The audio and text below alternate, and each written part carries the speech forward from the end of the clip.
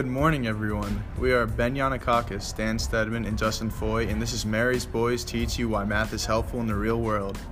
Today's topic will be about law of sines and law of cosines in the real world.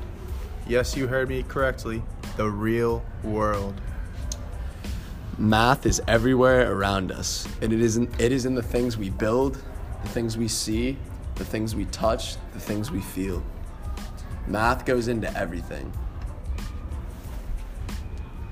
For example, in a project we were doing in our engineering class, Justin was building a bike and he had to use the law of sines and cosines to help him get the right measurements for the bike.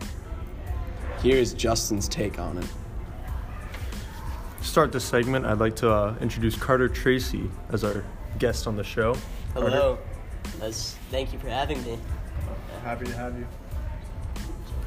All right, so in our engineering class, we were building a bike and we had it to weld a part together. We needed to find the angle of a part that we had to weld, but we couldn't fit a protractor into the tight area.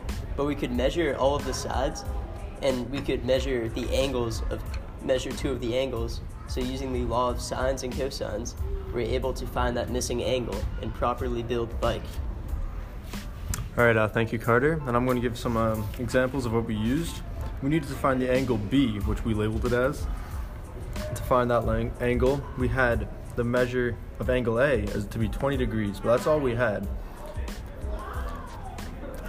Along with that angle, we had side C and side B.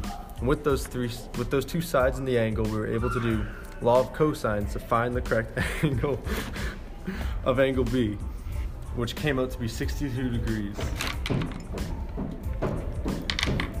Thank you for listening to our podcast. Like we said, we are Mary's Boys Teach You about math in the real world, and we hope you have a wonderful day. Tune in to next week's episode on more math in the real world.